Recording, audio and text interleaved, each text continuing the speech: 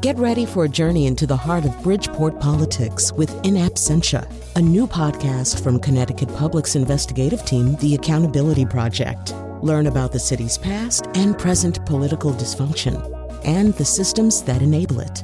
Tune in wherever you get your podcasts. Funding provided by Francisco L. Borges and the Melville Charitable Trust. So the idea for this show began with a book about an ambassador to Japan in the 30s and 40s. His name was Joseph Grew. He saw a lot of things coming that other people didn't see. And it got me and senior producer Lily Tyson thinking about the idea of the Cassandra, the person who sees something bad in the offing and not only is disbelieved, but is often punished for being eventually right. So this is what that show is about. It's a show about Cassandras, about the original Cassandra in Greek and Trojan mythology, and some other Cassandras, including one who saw COVID coming. All of that's coming after the news. That's my prediction.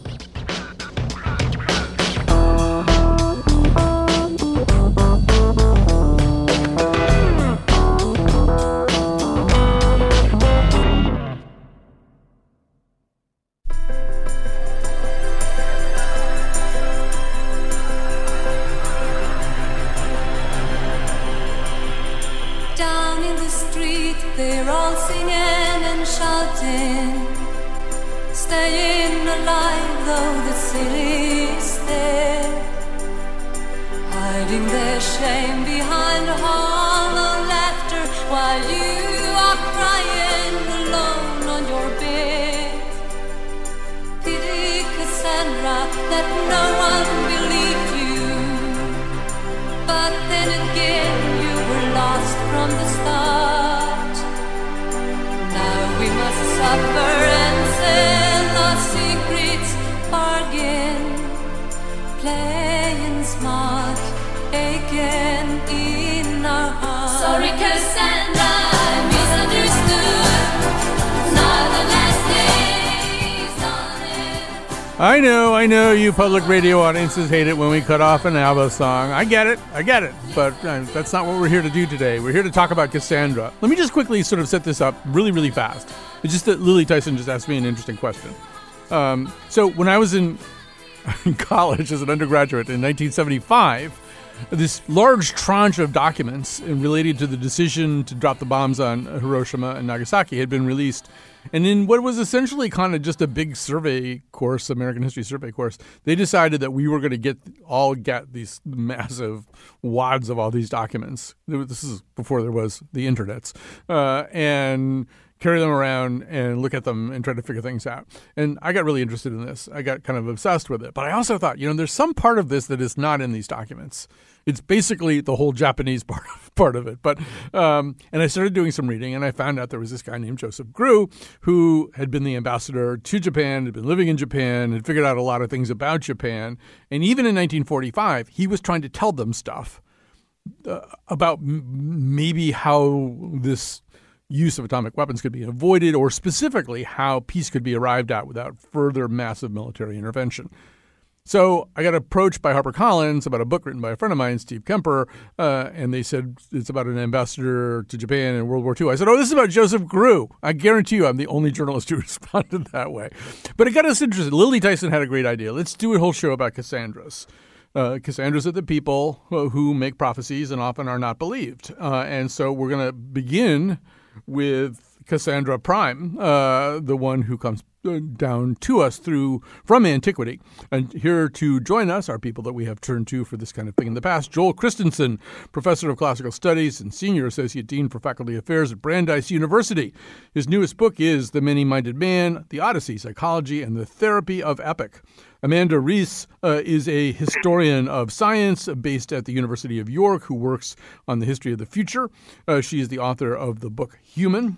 So, Joel, I'm going to have you get us going. And for people for whom it's kind of a shaky idea, remind us, just generally speaking, who Cassandra is. Although we should probably say it depends on the source you're looking at. Sometimes she's the daughter of Priam. Sometimes she's not. Sometimes this thing happens. Sometimes another thing happens. So, I don't know. Give us a gestalt for her, I guess.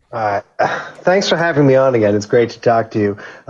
So the basic story about Cassandra, and there are several different variants, is that she has this power of prophecy that is problematic because people don't always believe her. She is, in most cases, a daughter of Priam, the king of Troy, and the reason she's important is that she's central for telling people that bad stuff is going to happen to Troy, and then they ignore it. And a couple good examples are when Paris, who runs off and steals Helen and starts the whole Trojan War, shows up in Troy. He's actually sort of a bastard son of Priam. She says, hey, this is my lost brother. We're in trouble here if he becomes part of the city. They let him come in anyway. She says the Trojan horse is not a gift. It's a bad idea.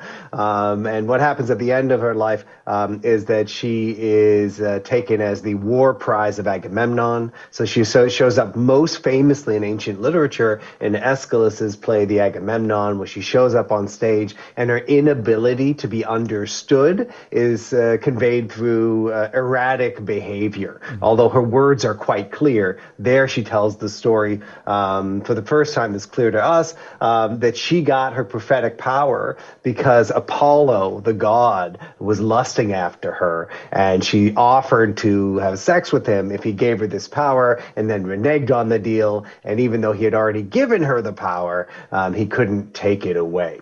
So that's sort of the basic outline of Cassandra. But this identity is sort of like foisted on top of another character, of a princess of Troy who is really marriageable and has a completely different backstory of where she got her prophetic power. Right. And in the Iliad, my recollection is Cassandra doesn't have prophetic powers. She's the daughter of Priam and she's marriageable and all that kind of stuff. But I don't. Yeah.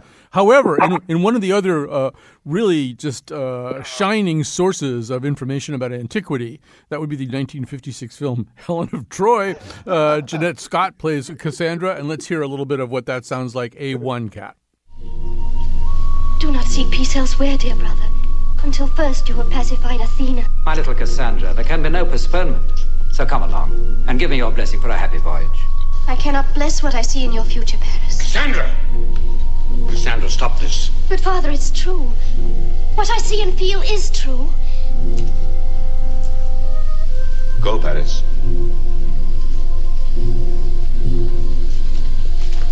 Come, Cassandra. Come and rest a while. How can I, Mother? Oh, I wish it hadn't been given me.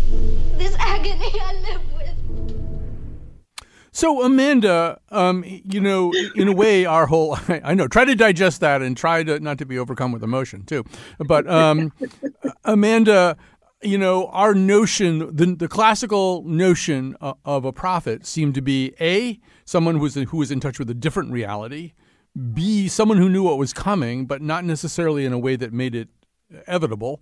And C, often somebody who kind of seemed to have some other kind of impairment. I guess I'm mainly thinking of Tiresias, but maybe you could say some things about all of those markers. Yeah, it's really interesting. I mean, the metaphor of Cassandra is really, really important when it comes to both thinking about, the way we understand different kinds of futures and the way in which we understand systems of expertise and, just science and technology in our society.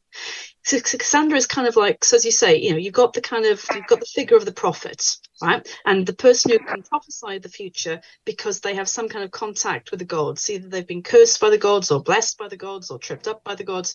In whatever way, they can prophesy the future.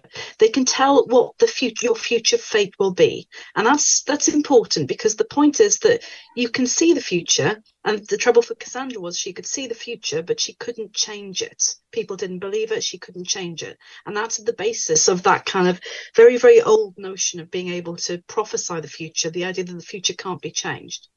Now, that idea of what constitutes prophecy, or that idea of what constitutes predicting the future, starts to shift in the modern period, in the kind of early 20th century, when we start thinking about futures as things that we can manage. We can create different kind of futures. We aren't fated to follow a particular path. We can make our own futures, kind of thing.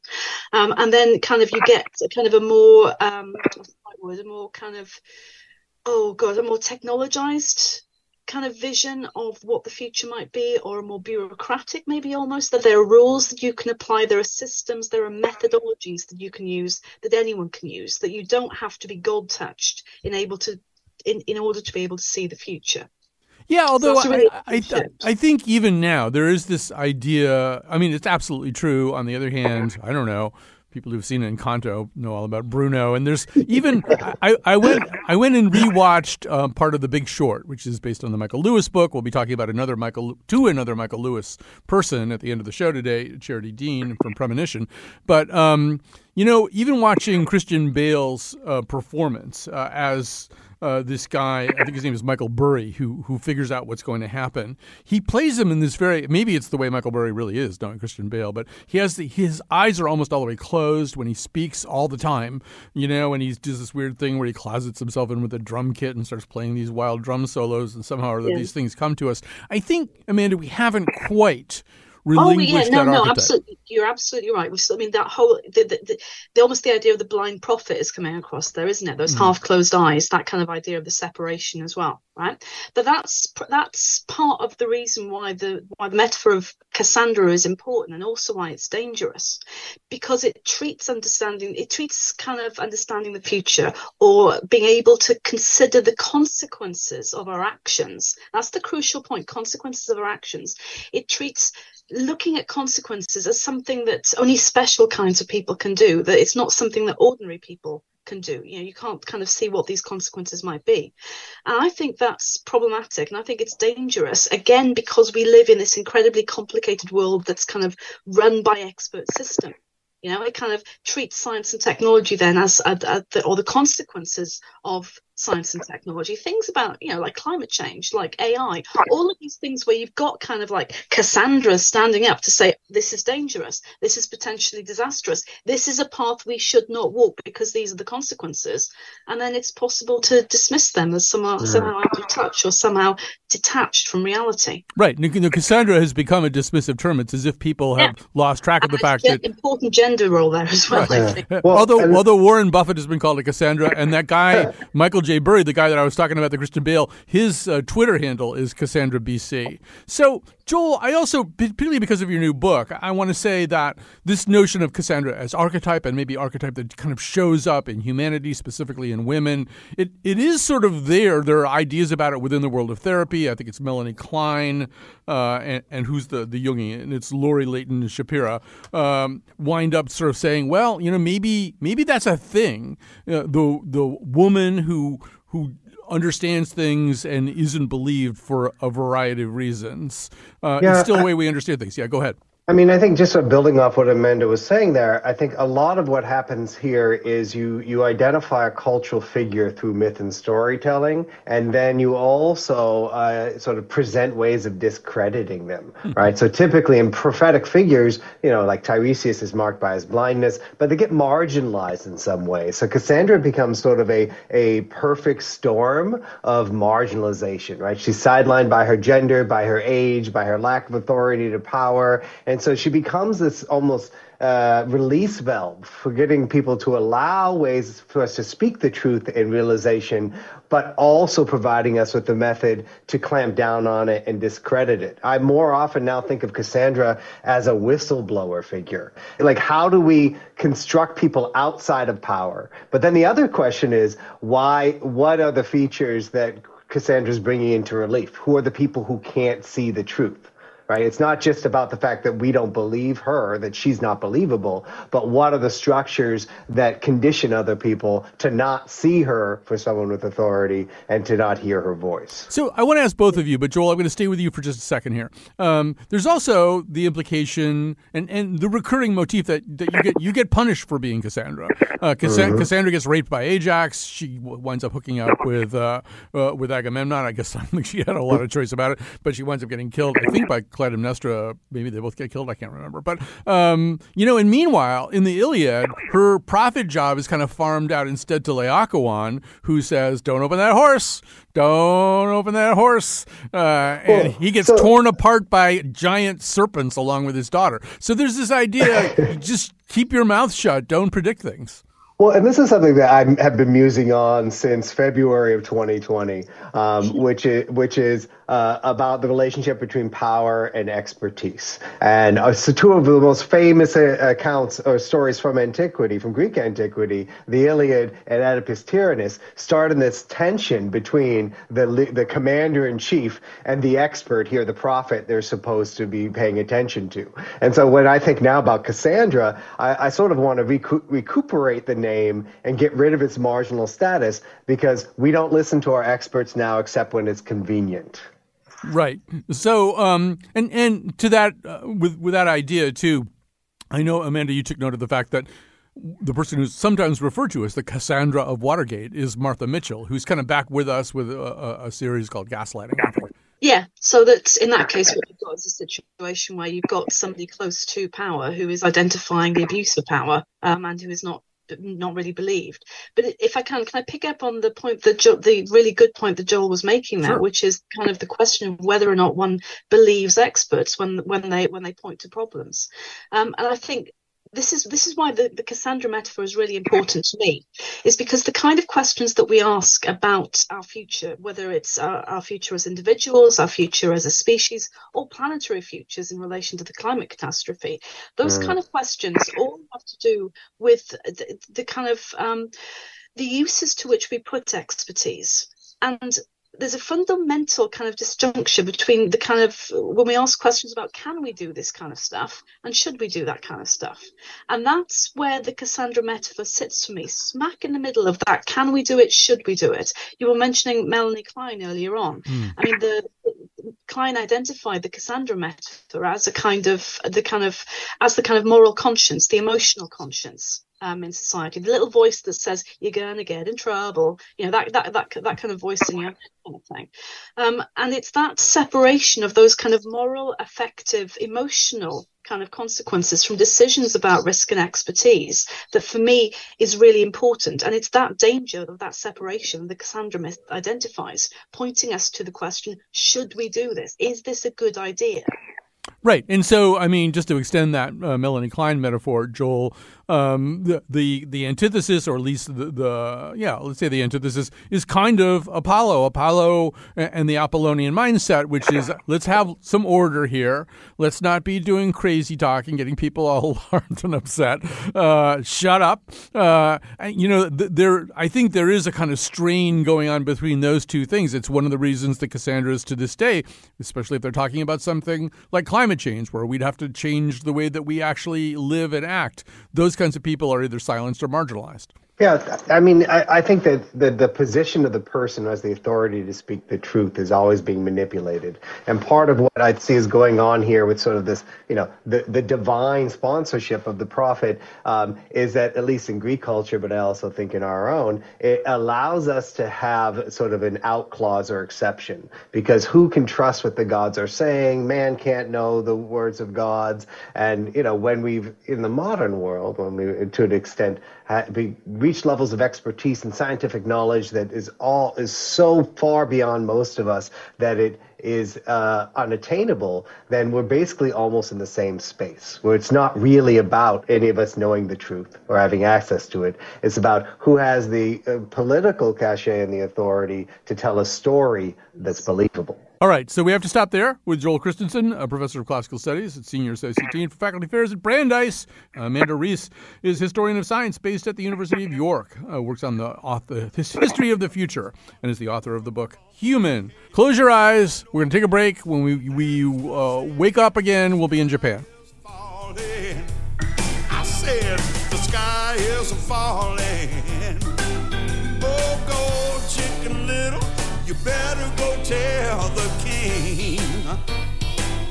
Oh, I saw Henny Penny and Cocky Lucky too. I told them the story, they said, now what do we do? Because the sky is falling.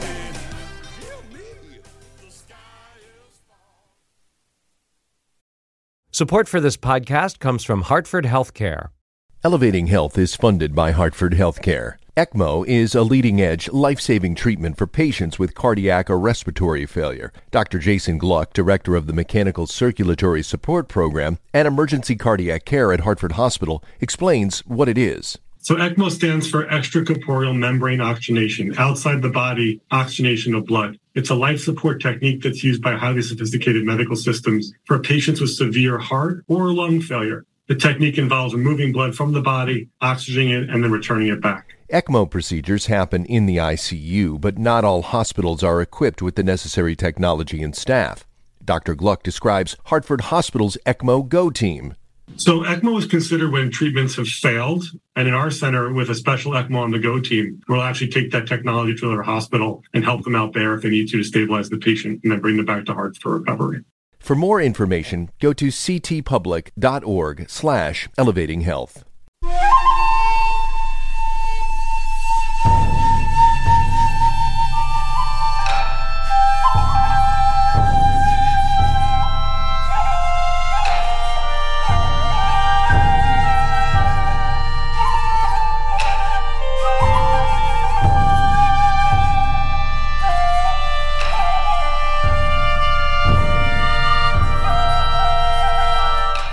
I told you you're going to wake up in Japan. All right, so another person who woke up in Japan one day was Joseph Grew. He wasn't surprised to be there. He knew he was going to go there. He is the subject of a new book by our friend Steve Kemper, Our Man in Tokyo, an American Ambassador and the Countdown to Pearl Harbor. So just give us a quick sketch of Joseph Grew. He arrives in Japan, in the 1930s.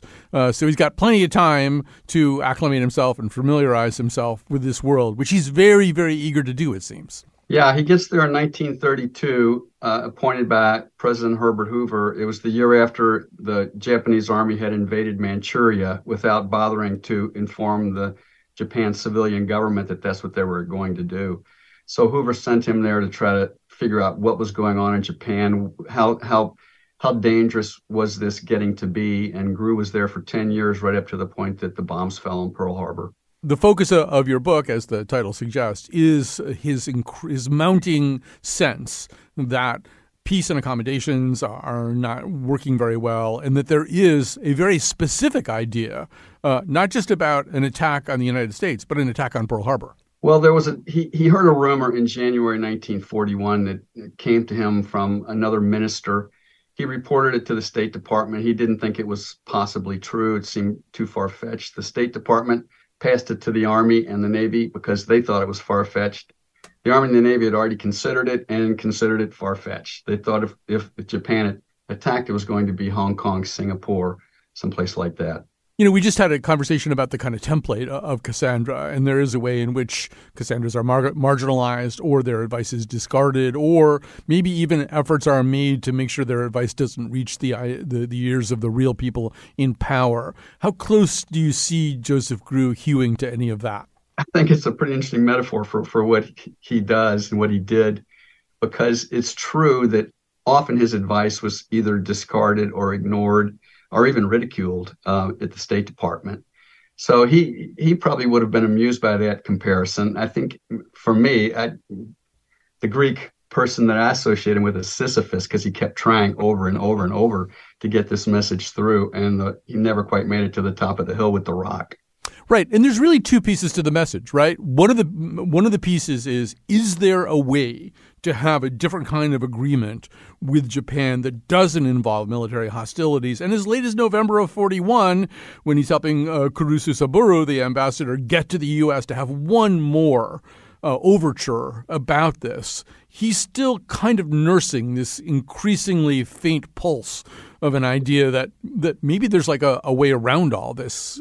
So that's the first part, right? Well, that's sort of the culmination of his despair. He's getting close to despair at that point, but being the optimist and the diplomat that he was, he refused to give in to that. And, he even on the eve of Pearl Harbor, which he, of course, didn't know was going to happen, he was still working for peace, trying to get FDR's message to the emperor. So he never gave up. You're right about that. As a Cassandra, though, the two things that come to mind when I think of him in that context is his constant warnings to the United States government that Japan is capable of attacking the United States, and Japan might do it out of desperation because that's what the militarists are like here. They might do it to save face. They'll do anything to save their own skins in this. And of course, that was considered ridiculous by the people at the State Department. This little country, there's no way they could attack the United States, or we're too big, they're too far away. And he kept warning them that, no, they are crazy. You don't understand, they're crazy, and they might do it. And Secretary of State Hull's chief advisor, Stanley Hornbeck, ridiculed the idea that Japan would ever dare to attack the United States. So that was the advice Hull was getting right up to early November. On the other hand, he was telling the Japanese people, the Japanese leaders, if you keep bombing our properties in China, if you keep violating international rules, if you keep up these civilian atrocities, you're going to make the United States so angry that there's going to come a point when the United States will have had enough. And the Japanese thought, no, you're a nation of pacifists and isolationists, and FDR will never be allowed to go to war, because that's the news they were getting from their censored press. So it was a big mess. He was talking to both sides, not quite being heard by either. It's true. And one thing that I learned from your book, too, is that there are sort of Cassandras on the other side, too. And I think in particular, amazingly, Admiral Yamamoto, who is widely regarded as the architect of Pearl Harbor, justifiably thought of that way. But he's saying, okay, yeah, I could do this. I can figure out how to do this, and we can attack Pearl Harbor, but it's not going to work out well. Tokyo is going to be burned to the ground 3 times. I'm going to die on the deck of a battleship. This is not a great idea. I can do it, but we really shouldn't. So, I mean, it isn't just GRU. There are other people on the ground in Japan, Japanese officials going, let's not do this. You're right. And that Yamamoto quote was shocking to me when I read that this military genius who knew that what he was doing was the best he could do and that it wouldn't work and it was going to destroy his country. And he says, but I got to do it. I'm a soldier and I got to do what they tell me to do. That just kind of blew my mind. And he was right. He was totally right. I mean, once the firebombing of Japan under MacArthur started, I mean, it became really evident how terribly, terribly right he was. The other thing about this, Steve, is, one of the other strange prices of the scenario that you described there is a subsequent lack of national consensus that would seem very familiar to anybody who went through the Warren Commission or any of the conspiracy theories that make up the huge fabric of our consciousness these days. There was this sense that, how did we not know this? Did we know this? Did we know more than we, So there I think were 10 different U.S. inquiries into Pearl Harbor, how it could have happened, was there advance notice?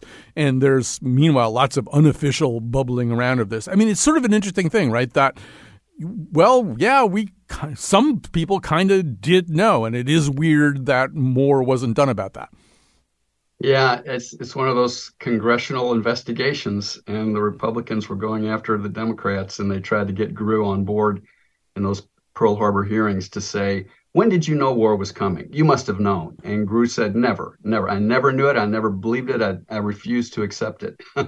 And that wasn't a very good answer and then, of course, you have all these crazy theories about FDR promoting, he was behind the whole thing and he was goading the Japanese to do it. And you have the Japanese saying on their side and they still say it, FDR caused the war. We're the victims. So it's hard to find sense in much of this. It is hard to find sense in it. I just want to say also, as I kind of indicated at the top, and as I told you too right away, my relationship with Grew is in 1945, not in 1941. And in 45, by this time, he is at times acting Secretary of State. He's back, obviously. He's not in Japan anymore. He's back and he's acting Secretary of State. And as the whole process of winding down the conflict starts to unfold, and there's the Potsdam Declaration, he once again is sort of saying, if you can, one of the things you deal with very well in the book is the idea of face, saving face. If you can give them a way out of this where they don't lose too much face, and specifically where you give them some sense that the throne, the imperial throne, won't be gone. If you can do some things like that, we can wind this thing down without some huge Armageddon. And the Suzuki cabinet comes in. It's clearly a peace cabinet, but Suzuki has his own way of communicating. There's a term called mokusatsu that he uses in reference to the Potsdam Declaration, which kind of is more of a Japanese word for silence. We're just not going to say anything. We can't say anything about that. And once again, Grew can't get himself heard. The guy who knows so much about Japan. And once again, it also seems like there might be some reasons why he can't get himself heard, including people who maybe want to drop the bomb, maybe want to scare Russia with it. And again, he's a Cassandra. He's a Cassandra in the sense that he said, if we don't get them to surrender before we invade Japan, it's going to be a hellish bloodbath, because they will die to a person to defend their divine emperor, Hirohito. And he was certainly right about that. But then, of course, when Alamogordo happens and the atomic bomb is tested and we don't need to invade anymore, we can just bomb them. And so his recommendation to leave some term in the Potsdam terms that would allow for the throne to persist, but not as a divinity and not with any political power, that got crossed out somewhere in between Truman leaving and Truman talking to Churchill and Stalin about it. So that's a tragedy. And then you're right, at the end in 1945, when they were defeated, the bombs had both been dropped. They had rejected the Potsdam Declaration because there was nothing in there about the survival of the emperor. And Grew said, let's try to, he went into the Secretary of State's office, and we don't know what happened. Grew never wrote about it. He did knock on the door. He did insert himself into the discussions. So what came out of it was an allowance for the emperorship to survive. And how much Grew had to do with that, I don't know, but I suspect quite a bit. I do want to say one thing just for people listening. One of the more chilling documents I encountered back in 1975 was a memo or a cable or something, I think from MacArthur to Marshall, in which MacArthur says, you get those weapons, you want to use them and you want to destroy something. We better have a plan, because the firebombing of Japan is going to erase all of its cities at the current pace.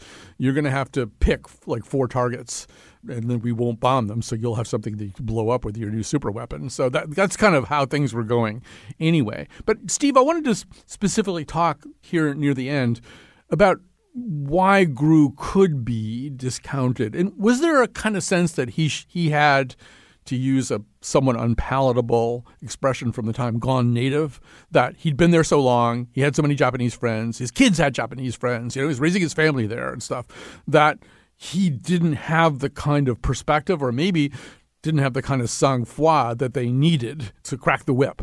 That was the knock against him by Hornbeck in the State Department. I think Hull believe that too, and that's what you hear a lot of historians. That's what they say about Grew. I found that to be wrong. Grew never was a Pollyanna about it. He was always very clear to both sides about the consequences of what actions were being done or considered. And he did go native and to the extent that he was empathetic with the Japanese. He thought that was very necessary for a diplomat. If you want to accomplish anything, they have to believe that you are acting in friendship for mutual benefit. And if they don't believe that, then they're not going to deal with you. And that was the problem. The Japanese, it was all their way or no way. And for Hull, it was our principled way or forget it. And Gru kept telling Hull, you can't impose preconditions. For instance, on this secret meeting, which I didn't know about at all until I'd done this research, between the premier of Japan and FDR. The premier of Japan proposed this in late summer, early fall 1941. Let's get together and let's figure out a peace to avoid war. And Hull smothered that. And he did it because there was no reason to trust the Japanese at that point. They had broken every promise. There was, I understand why he broke it, but Gru said, let's try it. Let's at least try it. We have nothing to lose except a little face. And we couldn't do it. Right. It does seem, this is going to segue kind of nicely. Our final segment is with Charity Dean, one of the early people who saw COVID coming to the United States. And there is the sense in your book, Steve, and we only have about a minute left, that people don't want to hear from the person who knows the most about it.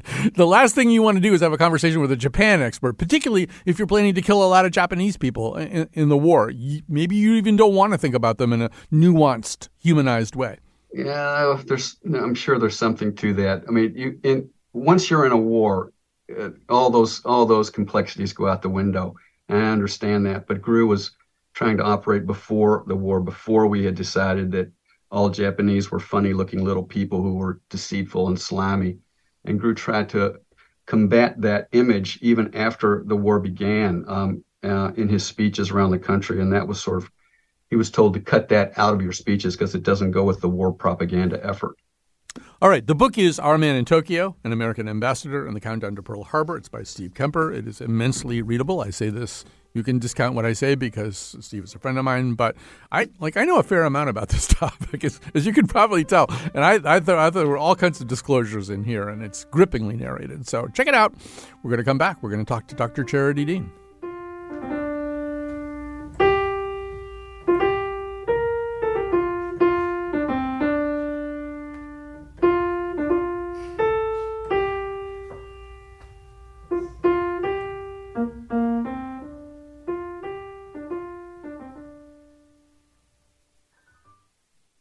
So, first of all, thanks to Kat Pastor and to Lily Tyson, who are the co-technical producers of this show. And then thanks to Lily Tyson, who is the senior producer of the show and is the producer of this particular episode. And I want to thank another producer in an odd way, just because of the conversation we're about to have. So in early January, I wish I could pin down the date. I bet I could, just going through the records. At some point in January of 2020, we were working on this kind of stealth brand podcast that we were doing in addition to our regular show called Pardon Me. It was about the impeachment. We were buried in work. And at some point, Jonathan McPants sent me an email or put it in a Google Doc or something. He said, this, and the way that he understands everything is through movies. And so he said, this thing in China really seems an awful lot like the movie Contagion. And he was like the first person, for me anyway, the first person who connected those dots at all. I wasn't really paying too much attention to it. I had other stuff to deal with. So it fits right into the guest that we're about to have right now. Dr. Charity Dean is the CEO, co-founder, and chairman of the Public Health Company. She previously served as assistant director for the California Department of Public Health. And if you read Michael Lewis's book called Premonition, you already know everything that we're going to talk about, or most of what we're going to talk about right now. But it's very exciting for me. Dr. Charity Dean, welcome to our show. Thank you. It's a pleasure to be with you. So slightly ahead of Jonathan McPants, I think maybe in December of 2019, you wrote down somewhere the words, "It has started." Can you tell me about that? First of all, do I have the month and year correct? Yeah, you do. Yeah, it was my birthday resolutions that I do every year. But that year, my resolutions were a little different. And so how did you know to write down "It has started"? I mean, this really is... It's a twinkle in the eye for an awful lot of people, this idea that there might be something going on in China. What made you write those words down?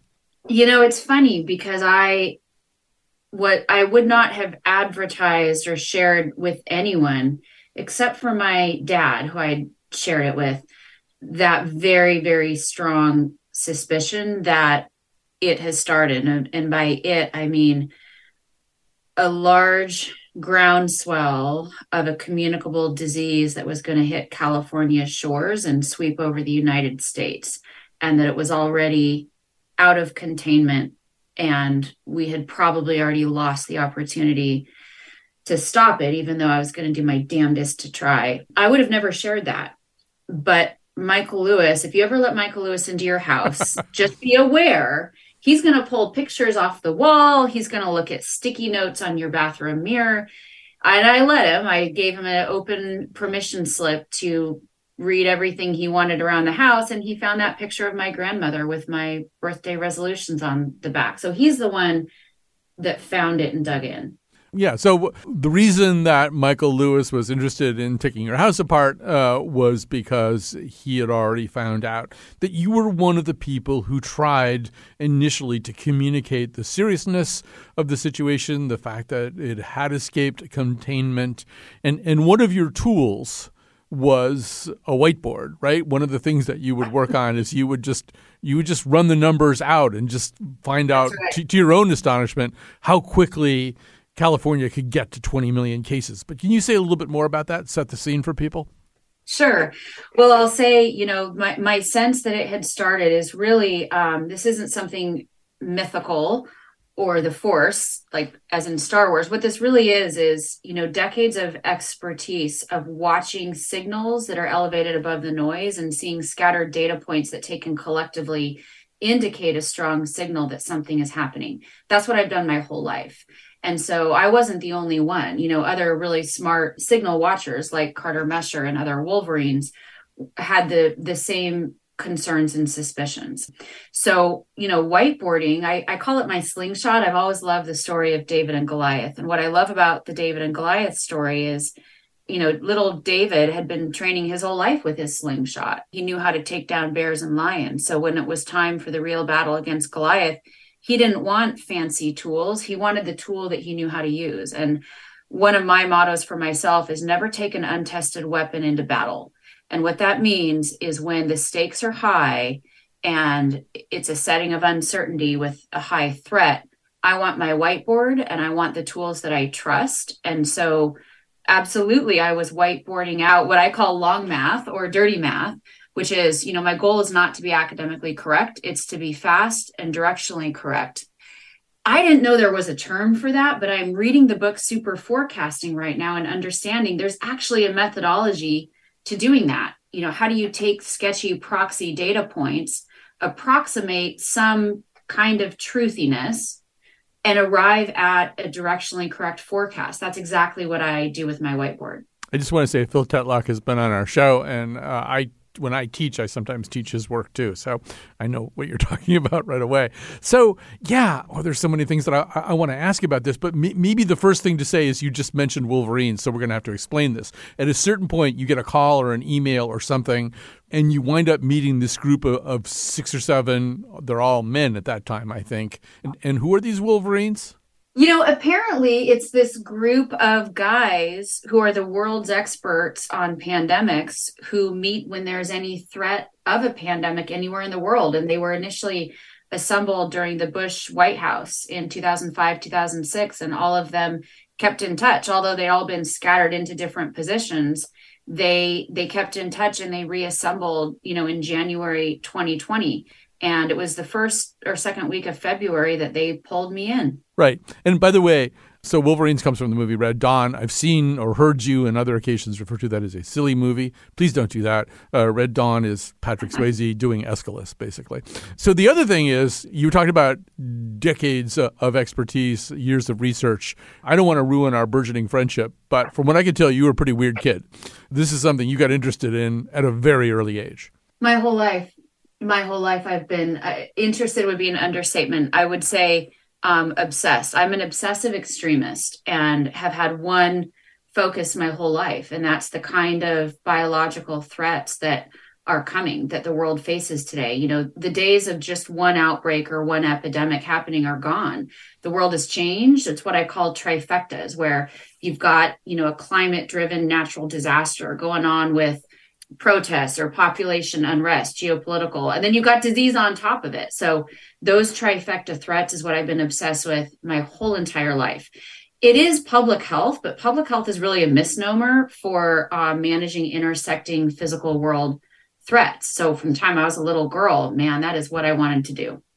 So because our show today is about Cassandra's, we have to talk about the kind of weird tension that you encountered. And the tension, the way that I would describe it, because I remember January and February of 2020 pretty vividly was everybody wanted good information. Everybody wanted solid information. People wanted to know the unknowns, the known unknowns and the unknown unknowns. I mean, we're in this terrifying dilemma, and it's getting more and more serious, and there's a real desire for good, hard information, and that went on for many more months. But there was a contrasting rejection of good information if it seemed too dire, and that seemed to be what you were running into on multiple fronts, right? The more correct you were, the less popular you got.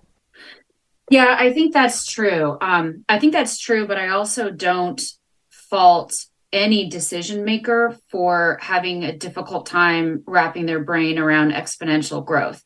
I have a difficult time wrapping my brain around it, hence the whiteboard and the utility of actually doing the math right in front of them on a whiteboard. I wouldn't say it's a governor's or a decision maker's job to be an expert in this. It's mine, which means it's my job to explain it in a way that people can understand. And that's why showing the long math and actually mapping it out exactly what's coming, which was the shape of a tsunami wave, was really useful. So it was incredibly frustrating in January to know what was coming and be powerless in communicating that to decision makers.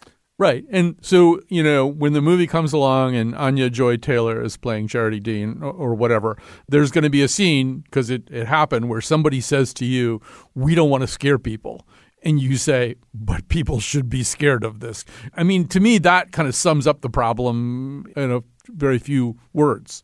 Yeah, it does.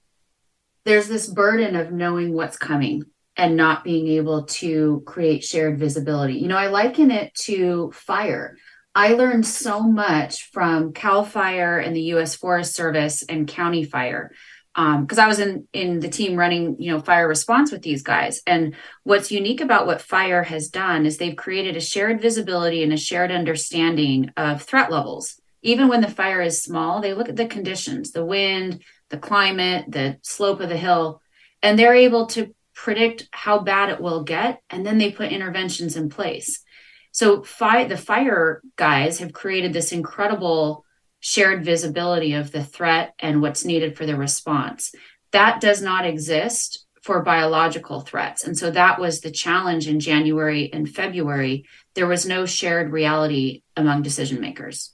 Right. Can you talk a little bit about how it feels to know certain things, or to have the grasp of the situation that you clearly had, and just not have that get traction in a lot of places where you needed to get traction? I mean, what were the kind of feelings roiling around inside of you as a result of that? Yeah, it was incredibly challenging. I was a crazy person. Anyone who would listen would get a whiteboard explanation from me of the math and how this was going to spread and how bad it would get. I developed a heart arrhythmia during that time. I wasn't sleeping. I wasn't eating. I was obsessed with trying to get this message out. And I do not blame the decision makers or others above me on the org chart who couldn't understand it. I really blame myself for not being able to explain it or make it visible. I very much internalized it as a personal failure, that I failed at the one thing I was born to do, which was to create visibility and an operational response plan to this threat. Yeah, I don't think you're being entirely fair to yourself, but that's your business, I guess. Yeah, and I mean, there were risks to you. I mean, not risks on a comparable scale to 500,000 people or 1 million people dying, but there are risks to be the person pushing an unpopular opinion, sometimes putting stuff in writing that a boss doesn't want you to put in writing, creating electronic records and stuff like that. I don't know. Was that anywhere in your thinking? I could get totally screwed for doing all of this? Oh, yeah. Yeah, it was. I was aware of it. I was very much aware that my role was to stick my neck out and share the message and not be polite, not sugarcoat it, and that it may very well cost me my job. But that was why I was in the role. In other words, having a state health officer who's a coward does not serve the governor's interest, does not serve the public's interest. Having a state health officer who's brave enough that she would say, you know what, I'm going to stand on this truth and spread the message, even if it means I'm fired. That's exactly what the community needs. That's That's why we have that role. And so it didn't bug me at all, knowing that I was putting my own neck on the line. I was born to do this. Like, it's the whole point that we exist, right? Those leading these kinds of high stakes situations, they're designed to have at least one person, ideally a group, who will put their neck on the line to try and spread the word of the threat. Because I knew the clock was ticking, right? Like, every day that went by, we were losing our shot at containment every day. And then we lost it. I would say we probably lost our shot at containment in January, maybe at best early February. And once you lose your shot at containment, it's over. It's all mitigation from that point on. So from my perspective, that's why I was a crazy person, is every minute, every hour that went by, we were losing any chance we had to prevent what was becoming inevitable. Right. My final question is, and I'm sure this has already happened, but imagine that you're standing in a classroom or amphitheater or something in front of X number of freshly scrubbed public health officials out of university programs. They're all in their 20s, or people with comparable jobs who are going to have to do this thing to warn people in situations where warnings are not necessarily welcome. What do you say to them? What do you say to them based on your experience? What did you learn that would help them that maybe you didn't know? Well, the first thing I would say to them really is about heart motives and why we do what we do, that our goal as public servants, and I still see myself that way, that's the mission that I'm on, is everything we do is to protect and defend our democracy, vulnerable communities, the economy. We are literally at the service of a much higher good and cause. And it helps put priorities in order. We don't worry about our own reputation, our own, name recognition. We worry about optimizing for what's best for everyone. But the second thing I would say is courage is a muscle memory. That muscle memory is forged in difficult times. So look for the people covered in battle scars. Those are the people you want to imprint on. Do not imprint on the people who are risk averse or maximizing for political optics, because the entire role of a health officer is to be brave in the face of uncertainty. You can't teach that. There's no shortcut. There's only one way to develop that, and that's going through trial after trial after trial and getting the muscle memory of what it feels like to make brave predictions and stick your own neck out.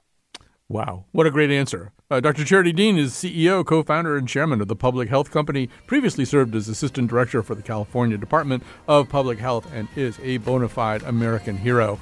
Thank you very much for talking to me. It's my pleasure. And we'll be back tomorrow.